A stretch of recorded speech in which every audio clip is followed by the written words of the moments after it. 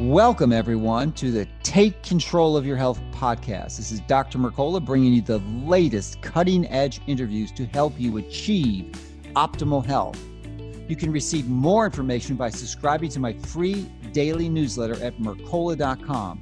Thank you so much for listening. So let's get started with this week's latest program to help you and your family take control of your health. Welcome, everyone. Dr. Mercola helping you take control of your health. And I'm so excited and delighted to have the opportunity to dialogue with one of the major research giants in the world and a world-class expert, the top guy in the entire world who's written more studies on this than anyone alive, Dr. Russel Reiter. And the topic we're going to be exploring on this area of expertise, which is melatonin. Now, Dr. Reiter has been around a long time. I saw him live for the first time like in 1995 in a presentation. That's almost 30 years ago, and he's still going strong. I think, Dr. Reiter, you have published, when I looked it up on PubMed, over 1,600 papers or somewhere in that range. Is that correct? That's about in the ballpark, certainly. Which is crazy. I mean, Dr. Malone, who's come to fame in the last few years with the COVID-19, not Dr. Malone, Dr. McCullough, I think he's got 600, but he hasn't been around as long as you have. So. I have that advantage. That's for sure.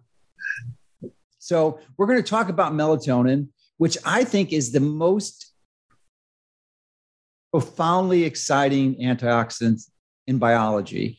And it's been around a long time. And as you bring out in your papers, over 3 billion years. It's present in the prokaryotes, which are bacteria. Right. And also, interestingly, it's in plants. And your lab actually discovered that in 1995 and brought it to our forefront. Now more research is done about melatonin in plants than there is in animals. So congratulations on that finding. And there's just so much I want to talk about, but let me, oh geez. Well, why is melatonin the best? Let's start with this. Why? Because people need to know what melatonin is, why it's so important. So it's a fundamental, foundational antioxidant. It's been the longest antioxidant on the planet. And, some people, and I mean, I had a question before, which is the more important antioxidant, melatonin or glutathione? And then it occurred to me after reading your papers that it's melatonin, clearly, because melatonin actually is responsible for stimulating the synthesis of glutathione. That's true. So why don't you just give us a little historical background so people can get up to speed about melatonin? And I got so many specific detailed questions about how we can optimize this. Yeah. So there's no better person in the world to help us understand this than you. Well, melatonin, as you say, has been here forever, even before I was born. And its functions have evolved, and it has worked. It has learned to work successfully with other molecules during this 3 billion year evolution. And of course, one of the molecules with which it collaborates is glutathione, and it does influence glutathione. But the antioxidant activity of melatonin is extremely diverse. Mm-hmm. It, in fact, is a very good radical scavenger. There are other radical scavengers, vitamin C, vitamin E, and so forth, but melatonin is superior to those.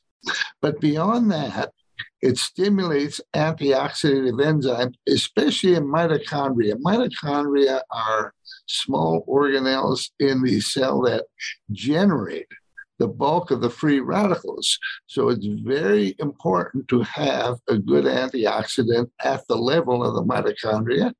And melatonin happens to be located, and in fact, now we know synthesized in the mitochondria. Via that actions, melatonin, of course, scavenges radicals that are generated, but it also stimulates something called sirtuin-3, which activates or deacetylates superoxide dismutase, which is a very important antioxidative enzyme, and it also removes free radicals and prevents the degeneration of the mitochondria.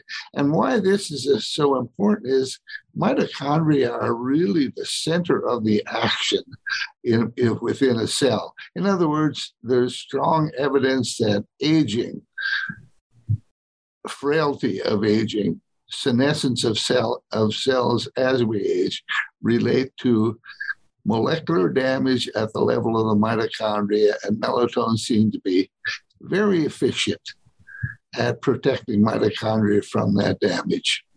So you mentioned that melatonin helps indirectly catalyze SOD through activating SIRT3.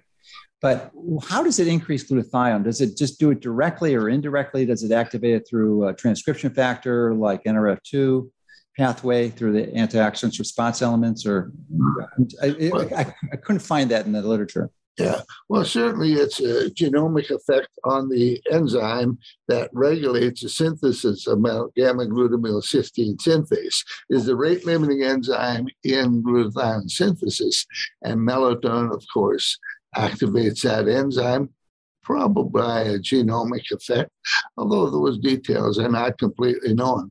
But glutathione, I really have to estimate, is in very high concentrations in cells.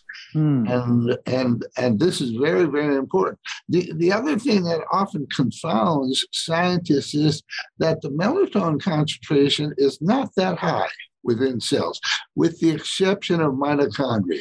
In other words, it is where the action occurs. And that's, I think, makes, and the diversity of functions as an antioxidant.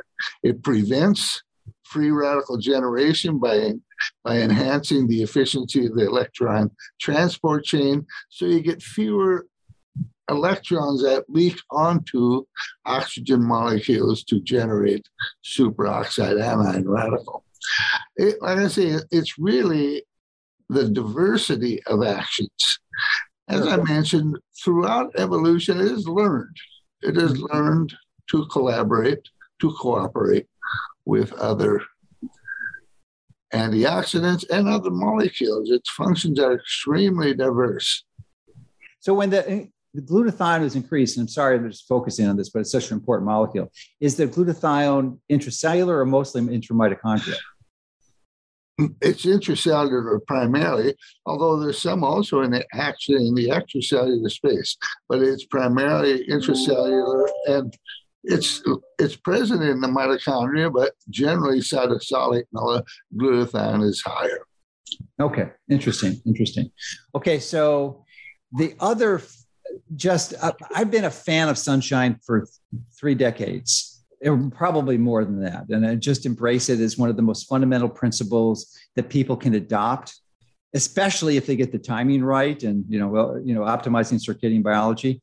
But one of the reasons is that the major one that people think about the sun is ultraviolet B radiation to increase vitamin D levels. And that's absolutely understood. No one would dispute that. But what very few individuals appreciate, including most medical professionals, is that as I understand it, the near infrared and the red part of the spectrum, which is more than 40% of the wavelengths of the sun, are actually, when they're on the skin, go into the mitochondria, and they help the mitochondria generate melatonin. Do I have that right? Is that you have that correct. That is a very important point in reference to mitochondrial melatonin. Near-infrared radiation penetrates relatively easily the skin and subcutaneous tissues.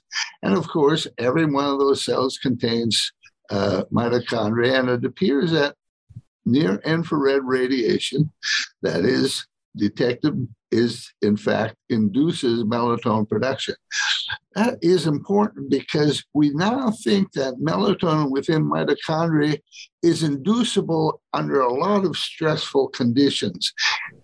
That is not definitively proven, but it appears that under stress, all cells may upregulate their ability to produce melatonin because it's so highly protective, and typically under stress, free radicals are generated. That is emphasized by the importance is that in the plants, we know exactly that happens. In other words, if you expose the plants to drought, to heat, to cold, to metal toxicity, the first thing they do is upregulate their melatonin, because all of those situations generate free radicals. And we suspect, although that has not yet been definitely proven, in animal cells as well, including human. And of course, you're right about near infrared radiation. It penetrates the skin and it activates melatonin synthesis, so far as we can tell. That's a very new field. I'm really pleased you mentioned it. And you're right, very, very few people know this aspect of. Now, who uncovered this fact? Was it your lab? Who uncovered it? Yeah. Scott Zimmerman. He's a lighting expert in New Jersey. He and I collaborated on a paper about 3 years ago where we explained this phenomenon. Subsequently, of course, others, Angie Slominski at the University of Birmingham, who's a skin expert, has looked at it. And there's a gentleman also in California by the name of Roger Seahold. I don't know if you know him. Sure. Yeah. That's actually, he did he founded MedCram, and I posted his video on my site, and he was the guy that woke me up to this fact. I had no idea. Absolutely. He did a really nice job in his presentation of this subject. You're absolutely right. Yeah. So I'd like to dive a little deep into, because I think this is such a fundamental importance. So is it just near infrared or red? And within that spectrum, I'm wondering if you know the specific frequency or wavelengths, the range of wavelengths that might stimulate it. Not within that range. Now, you have to understand that near infrared are the only wavelengths. Visible wavelengths generally do not penetrate the skin, so they cannot stimulate anything. The near infrared high energy waves are the ones that are more. So it's a reflection of the ability to penetrate the skin, That's right. Okay, so it's probably 800 to 1100. And why this is important is, of course, as you say, anytime you're in sunlight, you're exposed to near infrared. But in your office where you're currently sitting, or where I am, there's no near infrared. So I think generally humans are relatively melatonin deficient because we do not experience enough sunlight. And even though within the pineal gland, darkness associates or causes the synthesis of melatonin only in the pineal gland, our nights, because people are sleeping less and less, are becoming shorter and shorter. So we're depriving ourselves of a very fundamental and important molecule with our lifestyle.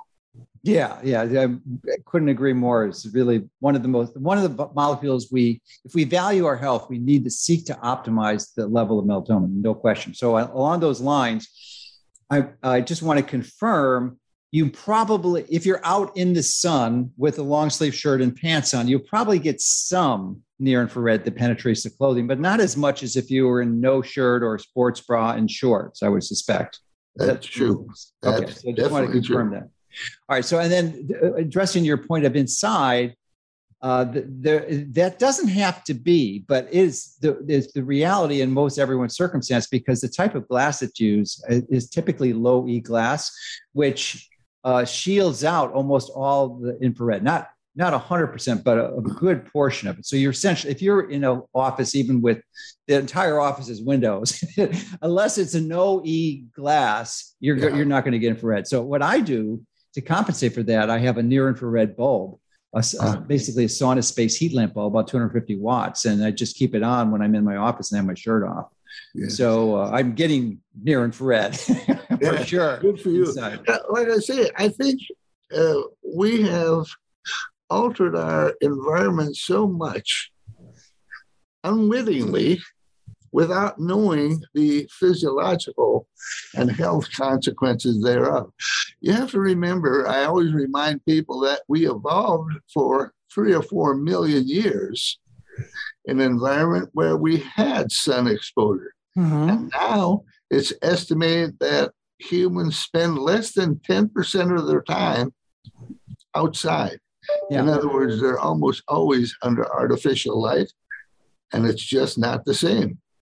100%. That's why, as I said at the beginning, what's one of my most fundamental foundational principles to optimize your health is you need to be in the sun at least an hour a day, preferably with as little clothing as possible. Obviously, sure. It's not going to be as easy in the winters, which is why it makes more sense to live in subtropical areas. Right. Like you're in Texas, I'm in Florida, so you can do it most of the year. So now I want to dive into the more details about melatonin, because essentially there's two types. There's the type produced that's intravascular from the pineal gland in your blood, and the type that's subcellular in the melatonin that we just discussed. So interestingly, and you made it really clear in your research that you've done, that if you produce, and I was confused on this until I reread your articles, not all of them, but 1,600 articles will take a long time to go through all the studies you wrote. But the melatonin that your mitochondria produces does not escape the mitochondria or the cell. It doesn't go into the blood. So you're not going to increase blood levels or serum levels of melatonin by sun exposure. It has to be through pineal gland and through optimization.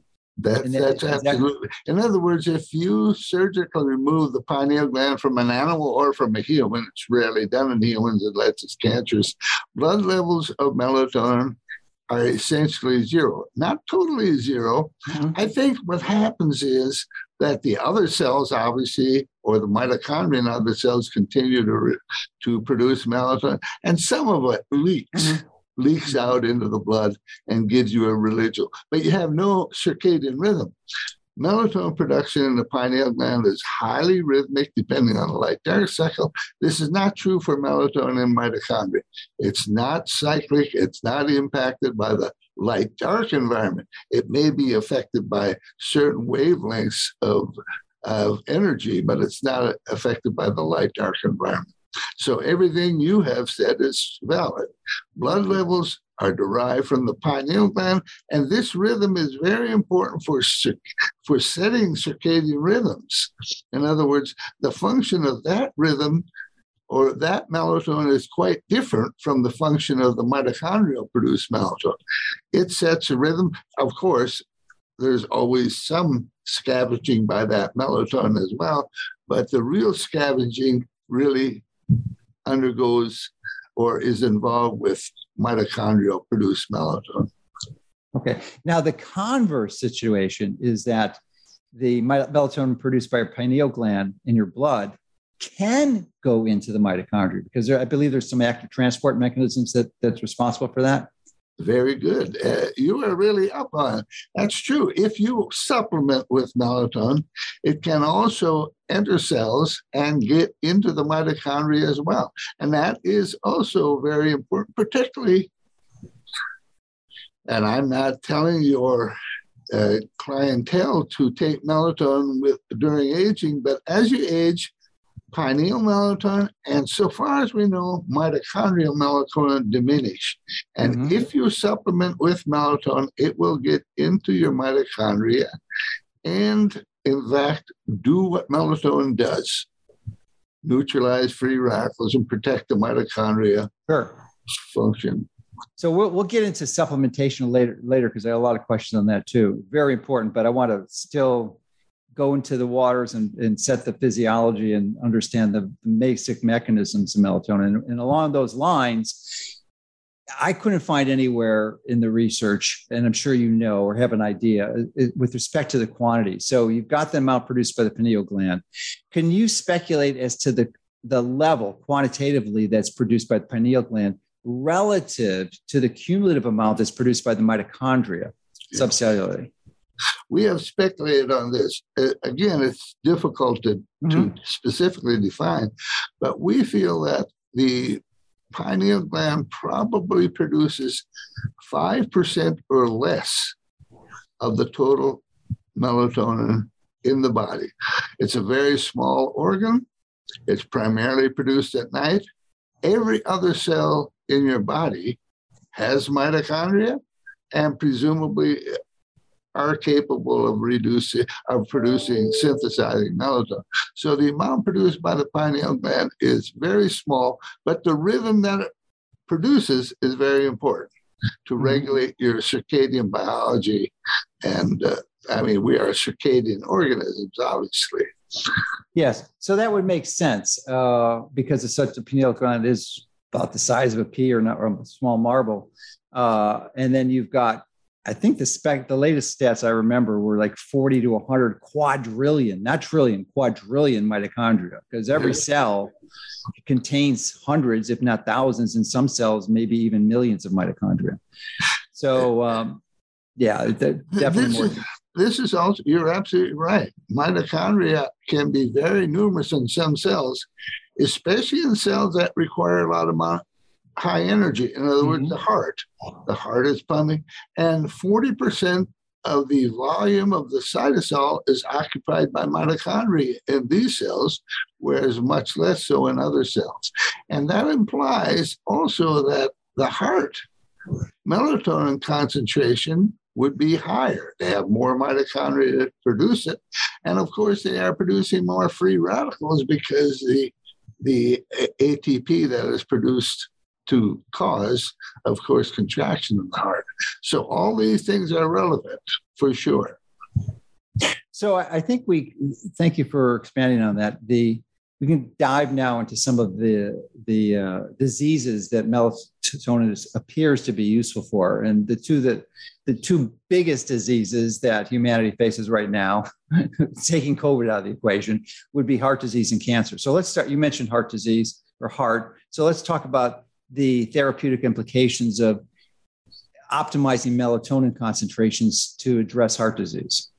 Well, of course, one of the situations that is most devastating to the heart, of course, is temporary interruption of the blood supply. In other words, cardiac arrest.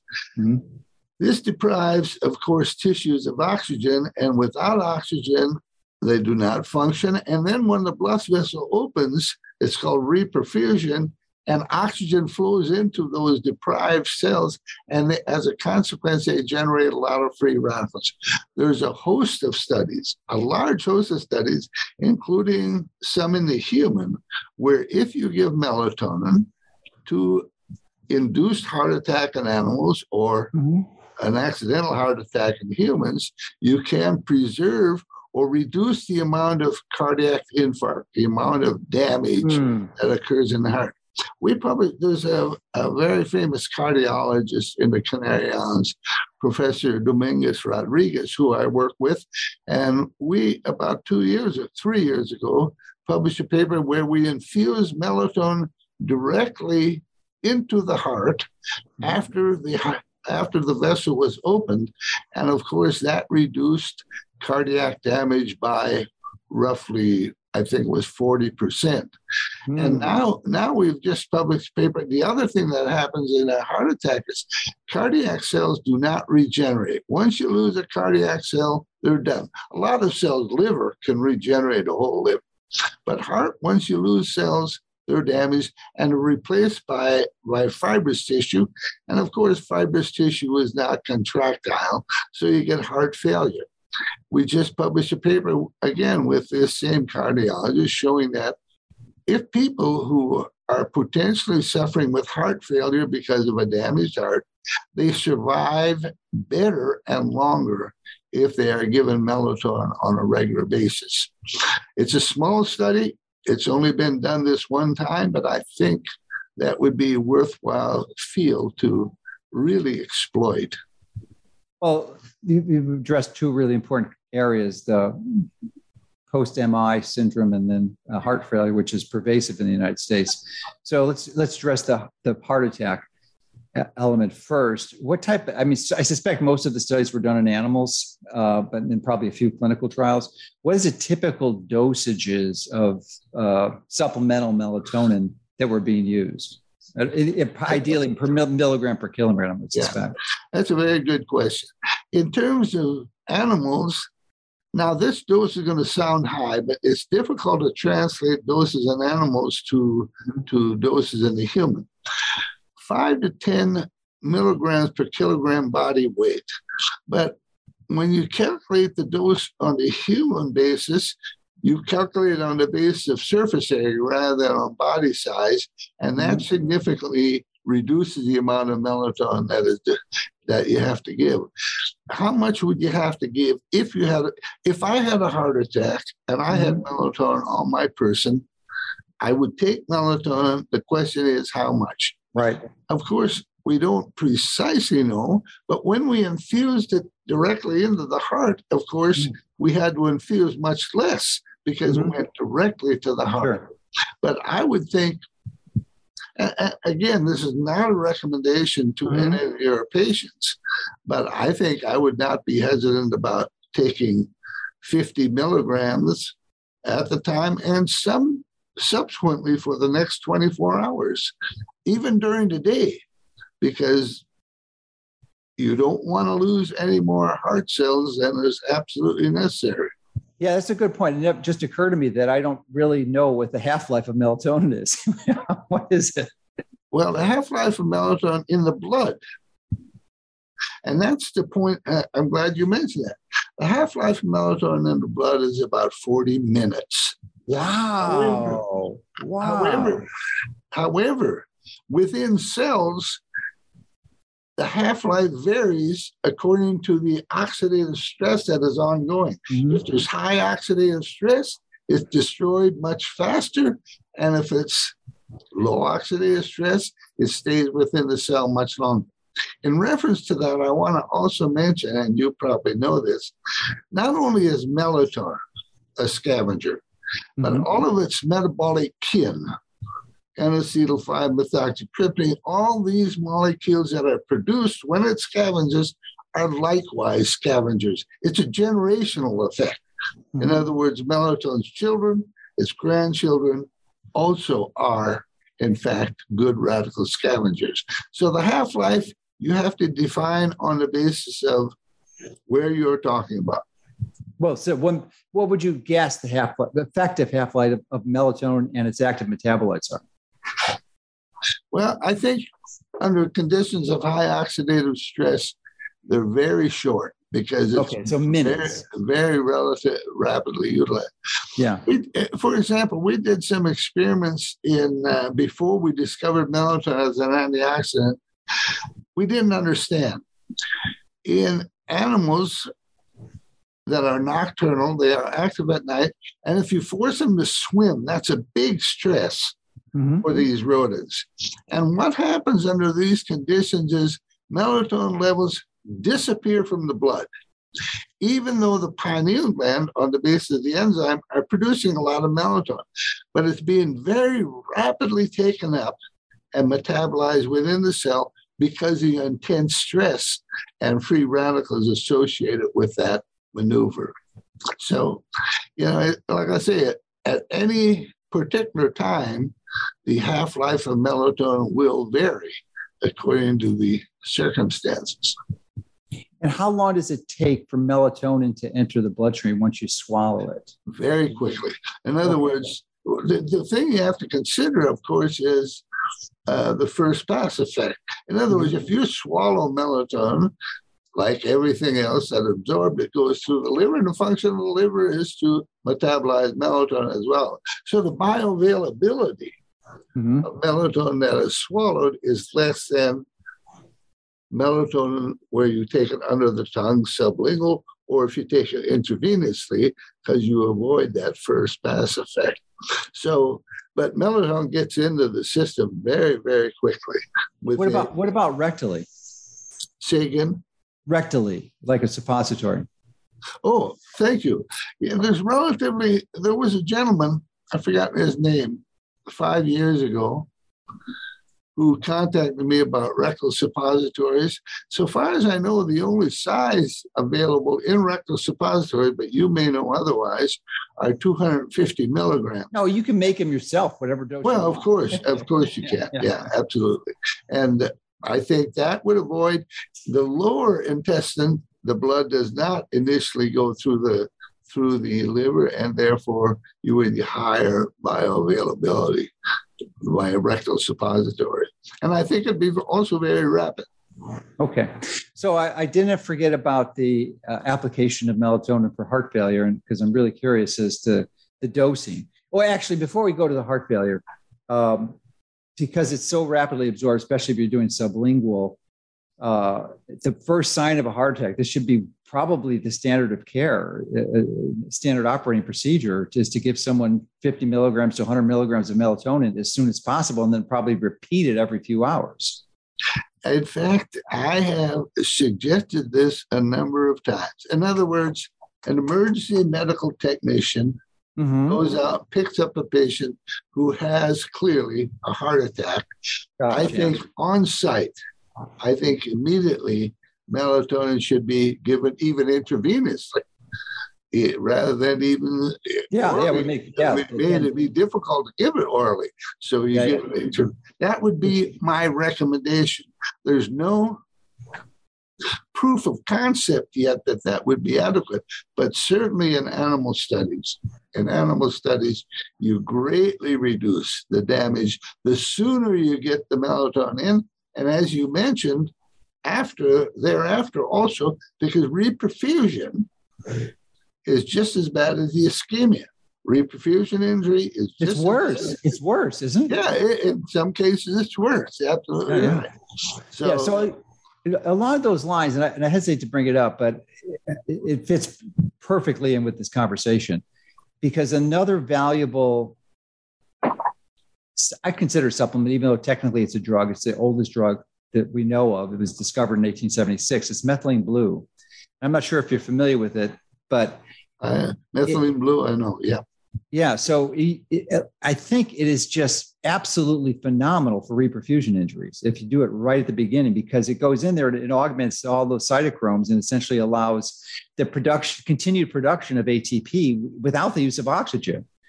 Because I mean, if you block those, like with a poison, like cyanide, it will save your life. It's actually in almost every emergency room too, just for that reason, for cyanide poisoning. So it seems like methylene blue and melatonin are the 1-2 punch if you've got a stroke or a heart attack. Again, I'm not an expert on methylene blue, but I know of its beneficial effects. You mentioned something very important. If you give cyanide, of course, that's a mitochondrial toxin. There was a study already 12, 15 years ago showing that. Now, it's only one study. I'd like to see it repeated. But there's also evidence that cyanide poisoning, if you take melatonin, you may also prevent cell death. Wow. That's crazy. Because, I mean, cyanide blocks cytochrome 4, I believe. I think, for example, methamphetamines, these illicit drugs are very hard on the brain.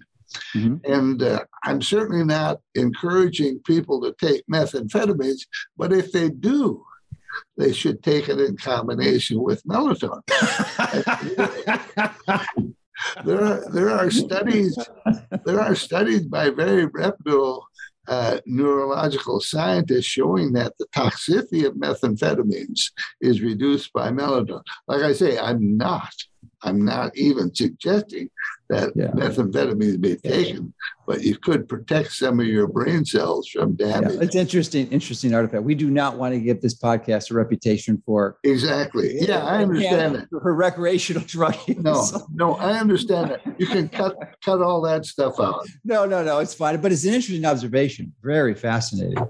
Yeah. But this is I wasn't aware of the benefit of melatonin and reperfusion injuries like I was methylene blue, but boy, it seems like they're the perfect combo. They should be part of every emergency kit. That is crazy. Yeah. It's never been tried in combination so far as I know. And I agree with you.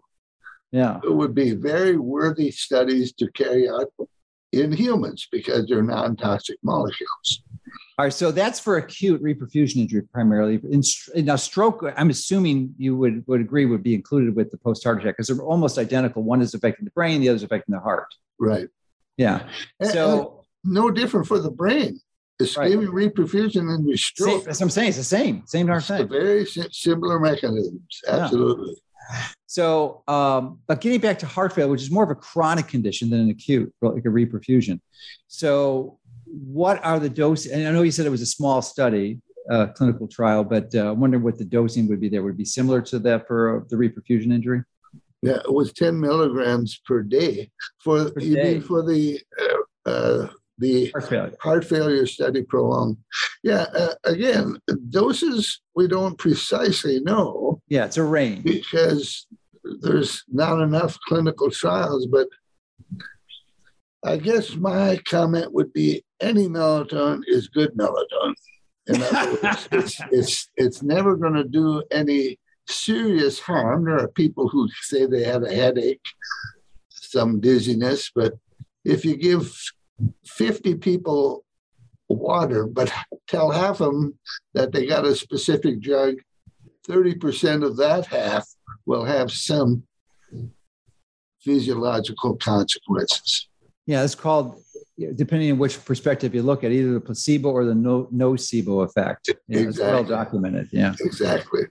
So interesting. So now one side effect that I was concerned about, and I definitely wanted to discuss it with you, especially in light of the dosing recommendations of supplementation for melatonin, would be the concern that many people, clinicians have of high doses of melatonin that have the ability to somehow chelate or take out heavy metals in the body and or extract them in some way. And I'm not sure of the mechanisms, but I know it's a concern. It's heavy metal toxicity. So unless you're addressing that with some type of heavy metal binder, you could have some potential complications. And I'm wondering what your experience with that is. Yeah, I think it is important, particularly with high doses, whatever a high dose constitutes, that we exercise care because we don't know. Mm-hmm. We do know that very high doses of melatonin given to animals, they shrug it off. In other words, there's never been a death in animals associated with giving too much melatonin, even though attempts have been tried. Wow. Every drug has what is called an LD50. Right. If you give a dose high enough to kill 50% of the animal, melatonin, there is no LD50. That doesn't mean it's always safe at very high doses. The point you measured about chelating metals may be, in fact, valid. But typically, in most cases, melatonin is taken in the short term, in high doses. Although there are many people who take melatonin, I think like you. Yeah. I don't know if you realize that I was shocked by this. In 2021, the amount of money spent on melatonin was $780 billion, not millions. Wow. 700. Wow. And they estimate by 2025. I'm sorry, not billion. I'm very sorry. Million. 780 million. And by 2025, it will be $1.2 billion. That's a lot. And that has got to bring an incredible smile to you. Yeah. I mean, just because you're largely responsible for that. Well, yeah, I should have a vested interest in melatonin, but should be giving you a commission. In reference to high doses, I want to point something out. I have colleagues who work with melatonin, who are scientists like I am, very good friends. Mm-hmm. Two of them have diabetes. Diabetes is a very bad disease. Hyperglycemia produces massive amounts of free radicals. Even if you're on insulin, you're hyperglycemic sometimes. To counter this, listen to this carefully, they take 1 gram of melatonin daily.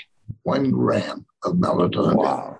Because of their diabetes. Yeah, because there's so many side effects in terms of atherosclerosis. I could think, that's okay with melatonin, but there's so many better things that you could treat. Melatonin doesn't treat the cause. Yeah.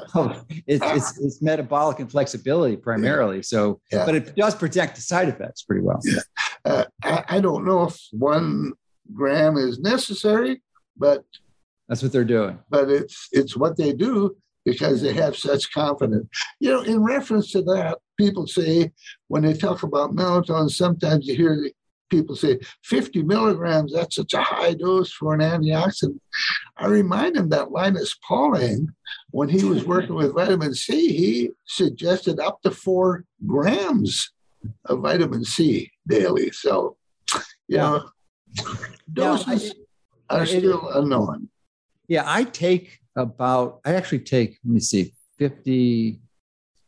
I take about 4 or 5 grams a day of vitamin C, but it's whole food vitamin C. It's the whole molecule from my source is acerola cherries that grow in my front yard. So I get about 4 or 5 grams a day, but I don't take ascorbic acid at all. I would only take ascorbic acid, which is people confuse with vitamin C. It's not. It's a synthetic derivative molecule, and it's very effective. It's like a drug. It really can save your life in septic shock. But I wouldn't take it as a daily supplement. I would take the whole food vitamin C. But you're right. It's in much higher doses. So, but I thank you so much for bringing up the lethality of it. So it kind of reminds me of Dr. Jonathan Wright, who said that when he was talking about vitamin B12, that another natural molecule, that the pretty much the only way you can die from B12 is if you drown in a bathtub full of it, because it's just no known toxicity. So it sounds like there's no known toxicity, no lethal dose that's ever been identified for melatonin. I've made that comment also, that more people die from electric or lightning than they do from melatonin, and that is extremely rare. Well, does there already been a reported deaths from melatonin? Well, unfortunately, in the last couple of months, there's been some really foolish reports claiming that 5 children out of many, many thousands that were given melatonin reportedly died of melatonin. Wow. But there is no proof of that. In other words, if you look at the data carefully, they may have been taking other medications. They measured the melatonin levels in these individuals, and they range from 5 to 1,400 picograms per milliliter. So there was no uniformity in circulating melatonin. And they were not specific about how the melatonin was ingested, time of day, and so forth. In other words, I'm very doubtful of the findings. It would seem unlikely, with not being able to reproduce that in animals at all. And again, I don't want to mean melatonin is always perfect. It's a good, wholesome molecule, and there may be some situations we may discover where it's not appropriate. But I'm sure that's the case. Yeah, we don't know what we don't know. Right. So you had mentioned the radical increase in melatonin in the last few years, and I suspect a good reason for that may have been the finding that melatonin can be used therapeutically to treat COVID-19. So I'm wondering if you can comment on that, because I'm sure you're familiar with this, and tell us the doses that were used and potentially the mechanism of action.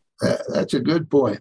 Yes, one of the big interests, or one of the big stimuli for melatonin use the last couple of years may have been COVID-19, because there's about 200 publications in the scientific literature suggesting the use of melatonin for this condition. Among melatonin, many functions of melatonin, it's also an antiviral agent. And as a consequence, it has been effectively used in COVID-19. I'm going to give you a very specific example. Mm-hmm. There's a local physician, Dr. Richard Neal, who I have known for a number of years. And when COVID-19 became common, he called me. We discussed it. He started giving 1 milligram per kilogram body weight for about 5 days at the time of diagnosis. He has now treated more than 2,000 patients very successfully with melatonin. And this is very important.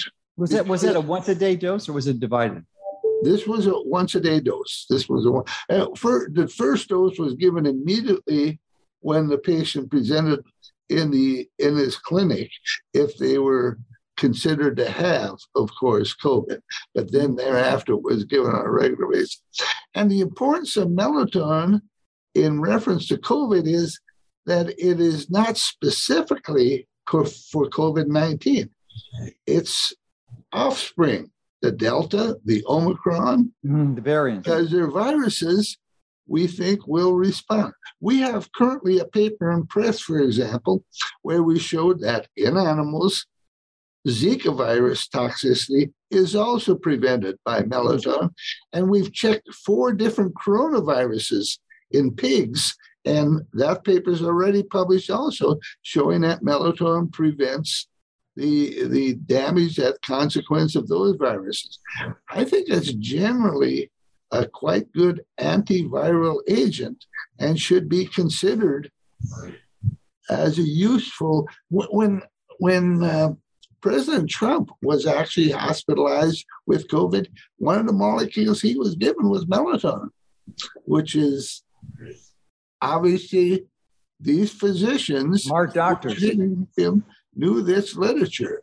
So now you are the world expert in melatonin. There's no one that exceeds your knowledge on the topic. So it would seem that a once a day dosing would be relatively foolish, with considering its short half-life. So as a world-class expert, what would you propose as a better physiological dosing strategy, and what would be the route of administration? Sublingual. I mean, I guess maybe it depends on the severity of the illness. I mean, if the person's, on a ventilator, then you may want to make an IV, of course. But in general, an ambulatory outpatient. Well, the route of administration, if you're going to self-administer, has to be simple. In other words, it can't be intravenously or even rectally. It wouldn't be very easy, but I would say oral-based melatonin, swallow or sublingual.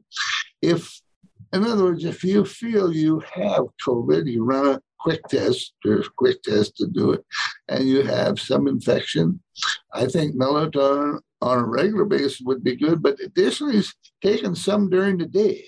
Now, people immediately say, you're going to chronically or disrupt their circadian rhythms. Disruption of circadian rhythms is a very low price to pay for if you survive or you don't prevent serious COVID. So how often should you take it? I mentioned that, of course, in the blood, the half-life is 40 minutes, but in the cell, it's significantly longer depending on the circumstances. We have suggested on some occasions that melatonin be taken, of course, at bedtime, and then at the time of awakening, and at 10 a.m. and at 4 p.m. Now, this, again, is not a recommendation to your people, but this is something to consider, that melatonin. That makes more sense. So keep it away from noon when theoretically solar noon. So that would be like in your daylight savings time, right. 1 p.m. So that would be the theoretical lowest point of your melatonin in your blood, because that's when it's maximally suppressed. Yeah. Very low.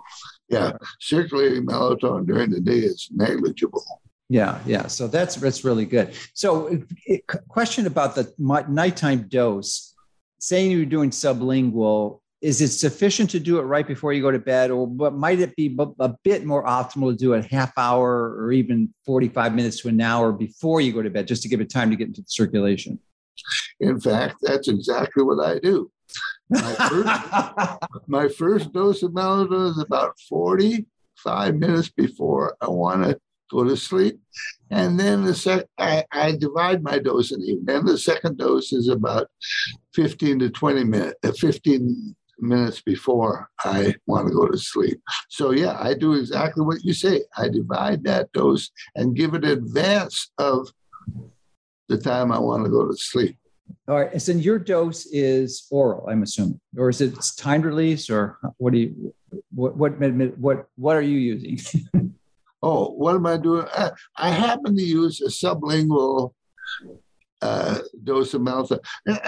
You say sublingual, but when you put it under your tongue and it's dissolved, you're also swallowing because it stimulates It stimulates salivary production, so you're getting both sublingual and oral, orally administered melatonin.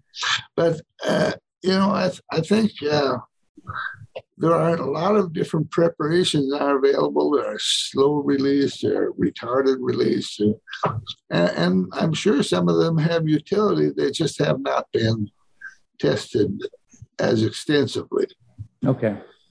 So that's interesting. So, and I think we can go into your actually, before we go into your specific dosing, we'll get back to that. We didn't address the biology of this second kind of going to rapidly to the number one leading cause of death in the United States and worldwide, which would be cancer.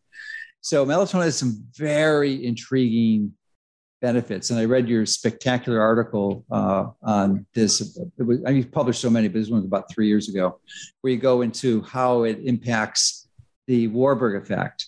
And so maybe you can review that. Basically, anaerobic glycolysis, where you can't shuttle the pyruvate back into the mitochondria because it inhibits it with PDK.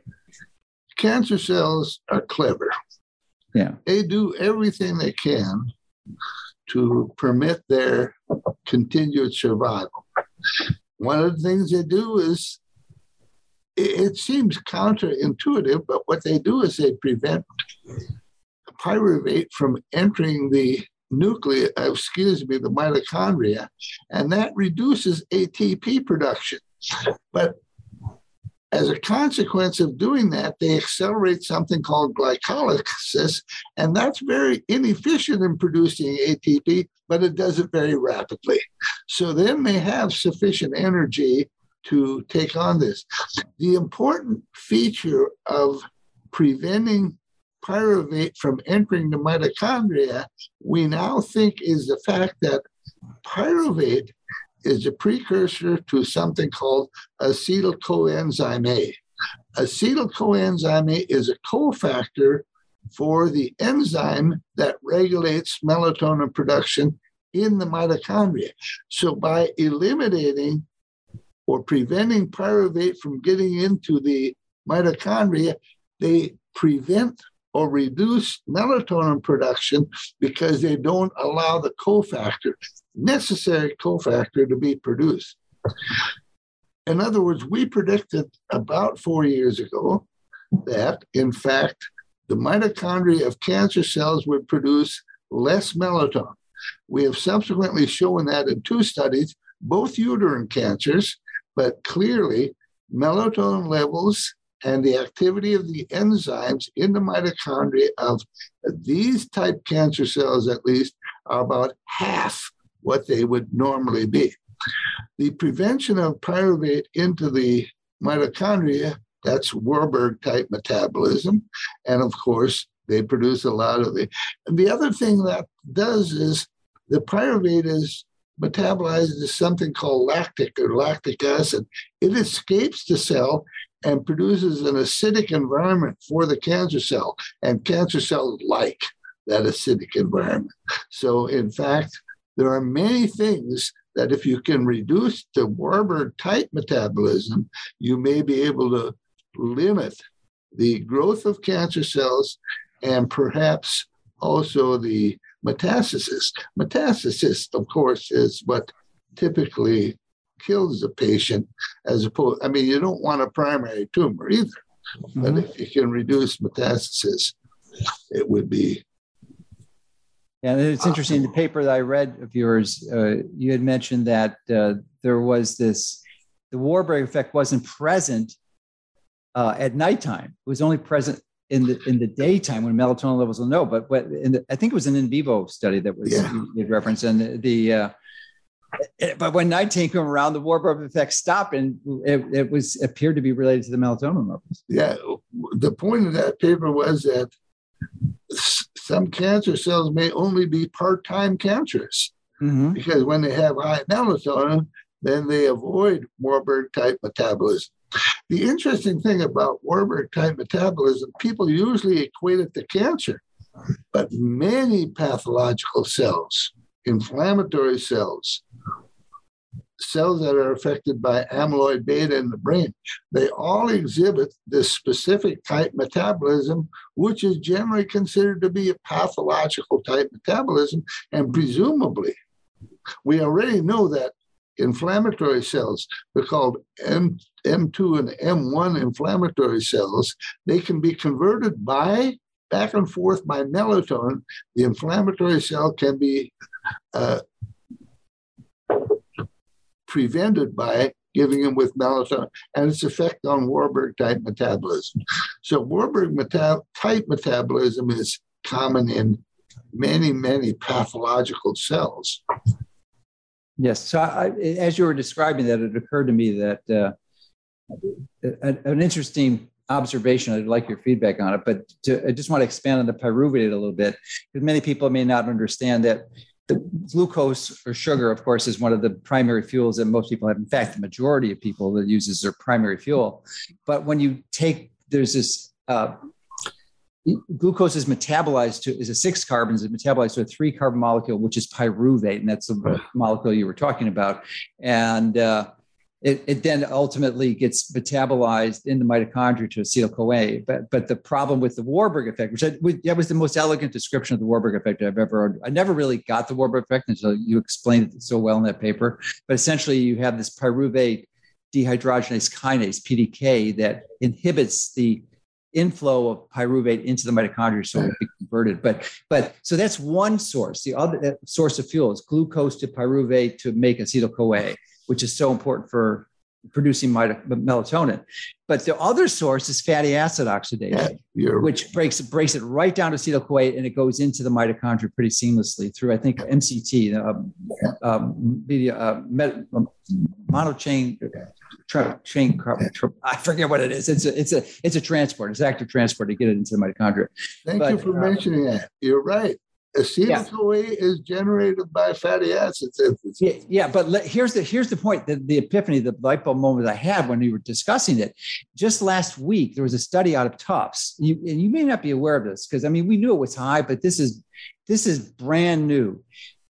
14 out of 15 people in the United States, 93%, are metabolically inflexible. In other words, they have lost the ability to seamlessly transition between burning carbohydrate as fuel and converting to pyruvate to converting fat as a fuel.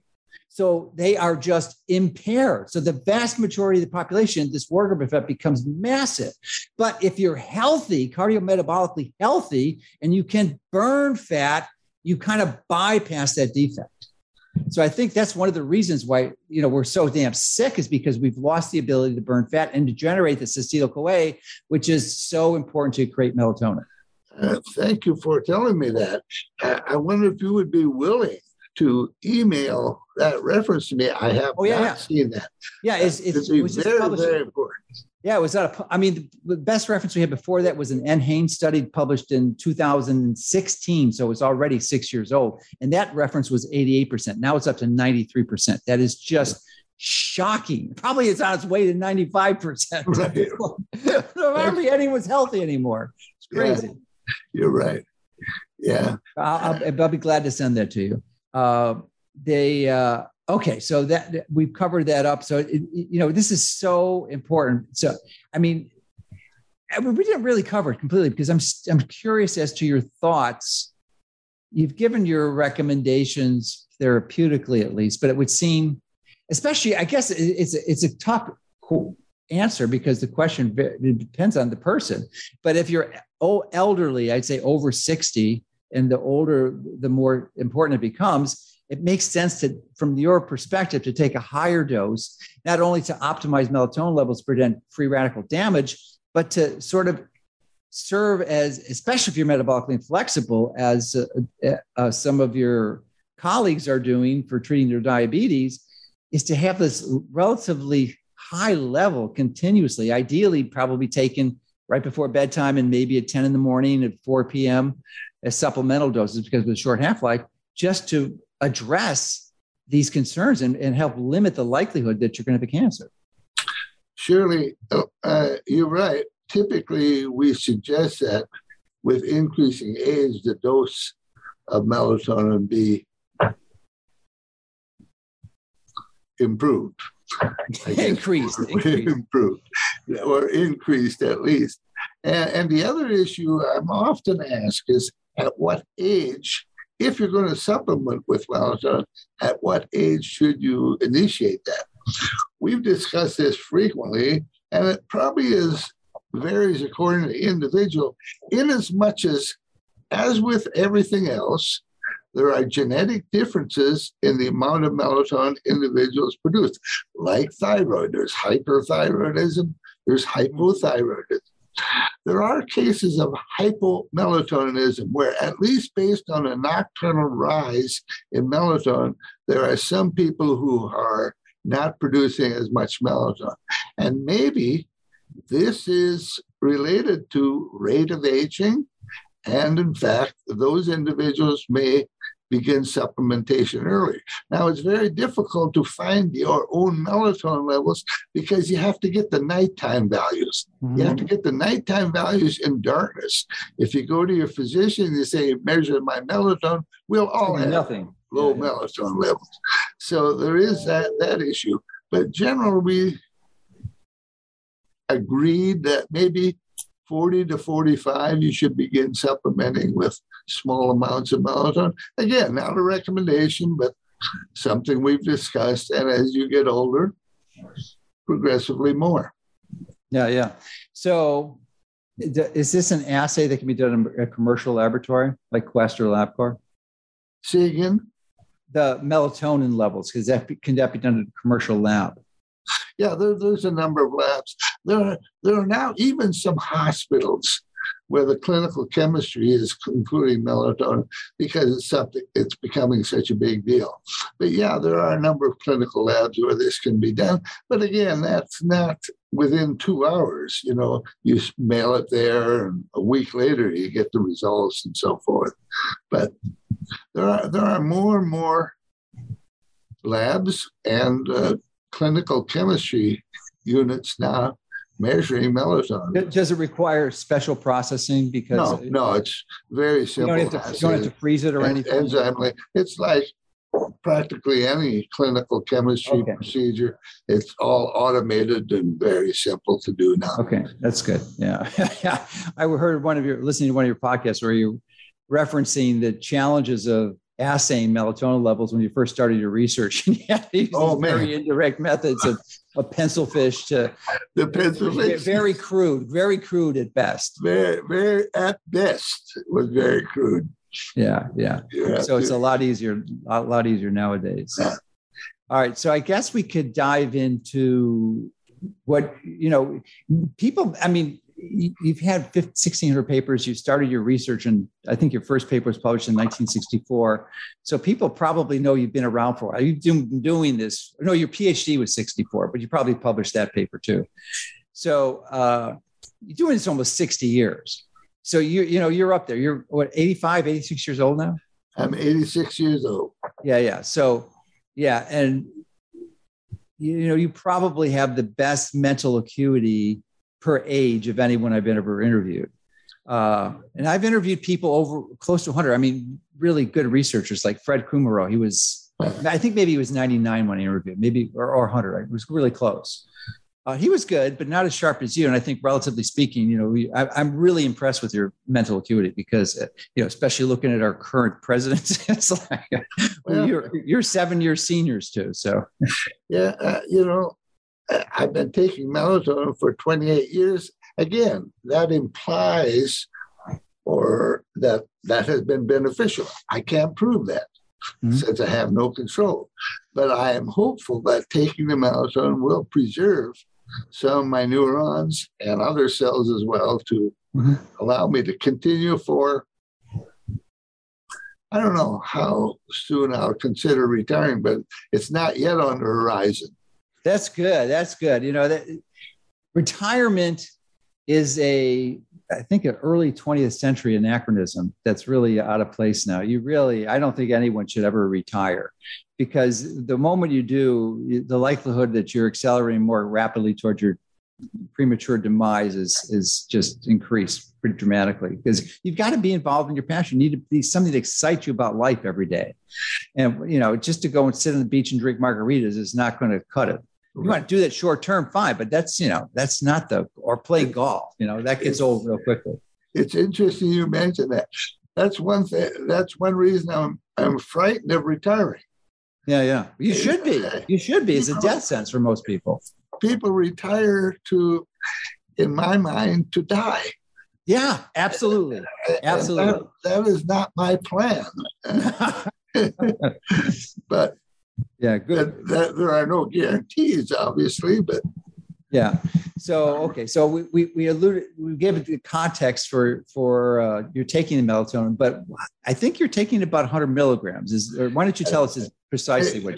Right now it's around 80, but you're right. I've taken as much as 300, but right now it's right around 80 per day. And you divided dose, as I mentioned. Okay, are you doing the 10 a.m., 4 p.m., and then only occasionally, depending upon if I have a condition where I think free radicals are involved, I would take it during the day. I do not routinely at this point take it during the day. So only if it's an acute scenario would you take it 3 times? Yeah. Okay, that makes sense. Boy, I'm telling. I am so excited to have this connection with you and really go into the details and understand the pharmacokinetics of the melatonin, so that you can optimize the dosing of this incredibly important therapeutic molecule. I mean, it's just shocking. It's so underutilized. Yeah, I think so underutilized. Yeah. Yeah. So I think that and methylene blue, I mean, those are the two gifts. I mean, you got to have these two. They got to be in your emergency kit for sure. I mean, and interesting thing about both of them. Yeah. They are cheap as can be. I mean, they're not expensive. They're almost free. Yeah. They've never been combined in the tests that I know of. Yeah. Well, it's just so obvious. They're both beautifully. They have similar mechanisms in some not really, but they work well. They're a powerful synergistic component. So, wow. So now I think I've covered most of my question. I wondered if you think I've left anything out, or anything important that you'd like to mention that I neglected. Well, other than there are many, many, many diseases that have a free radical basis or oxidative stress basis. And of course, also aging is very much linked to failure of your mitochondria. Mm-hmm. So anything you can do to maintain functional mitochondria will preserve your cells and prevent their senescence. So again, melatonin is lost as you age. Yeah. And so you're losing your best defense against aging. Best defense. You're losing a very good defense against aging when your melatonin levels diminish. Yeah, and that's why I'm such a big fan of methylene blue at a low dose. So we're talking somewhere about 20 to 30 milligrams a day, which is relatively tiny, pretty similar to, I guess with many respects to the melatonin dose. But I'm not sure if you're aware of this, but at those doses, it's speculated to increase mitochondrial efficiency, ATP production by 30%. 30%. It's crazy. It's just a free 30%. I interviewed Francisco Gonzalez Lima, who's not, you might be aware of him. He's in Texas. Maybe which Texas University are you? I think he's at Houston. I think he's at Houston, Baylor. I thought he was Austin. But I don't know. But he's definitely at the University of Texas, no question.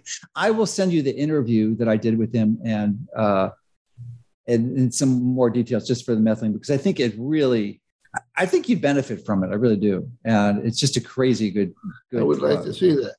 Yeah. And as I said, I think a 4-year supply is like $17. So 4 years. That's the other advantage that these molecules have. Yeah. I'll give you an example. For the treatment of COVID, of course, remdesivir was one of the major molecules used. A week treatment with remdesivir is $3,000. 3,500, I think. And it kills you. It kills you. Increases your risk of death. Doesn't decrease. It increases. A week's treatment with melatonin, $5, $6, $7. It's hard to imagine not using it. Yeah, and the methylene blue could actually be used to treat COVID too. And a week's treatment of, so 5 or 6 for the methylene blue, maybe 25 cents for the methylene blue. Right. I mean, 5 or 6 for the melatonin, 25 cents for the methylene blue. So, or maybe less, probably less, but it's basically free. So this is outrageously great. I'm just so happy to make the connection with you and just so appreciate all the hard, persevering work you've done in helping bring this magnificent molecule to greater awareness. And congratulations on being such a huge influence on radically increasing its use in the last year or two. So it's got to bring joy to your heart to know that you're responsible for that. I fell into it many years ago and haven't been able to get out of it. So it's been a pleasure talking to you. And all right. Well, thanks so much. And you keep up the great work. You bet. You be well. All right. You too. Thank you.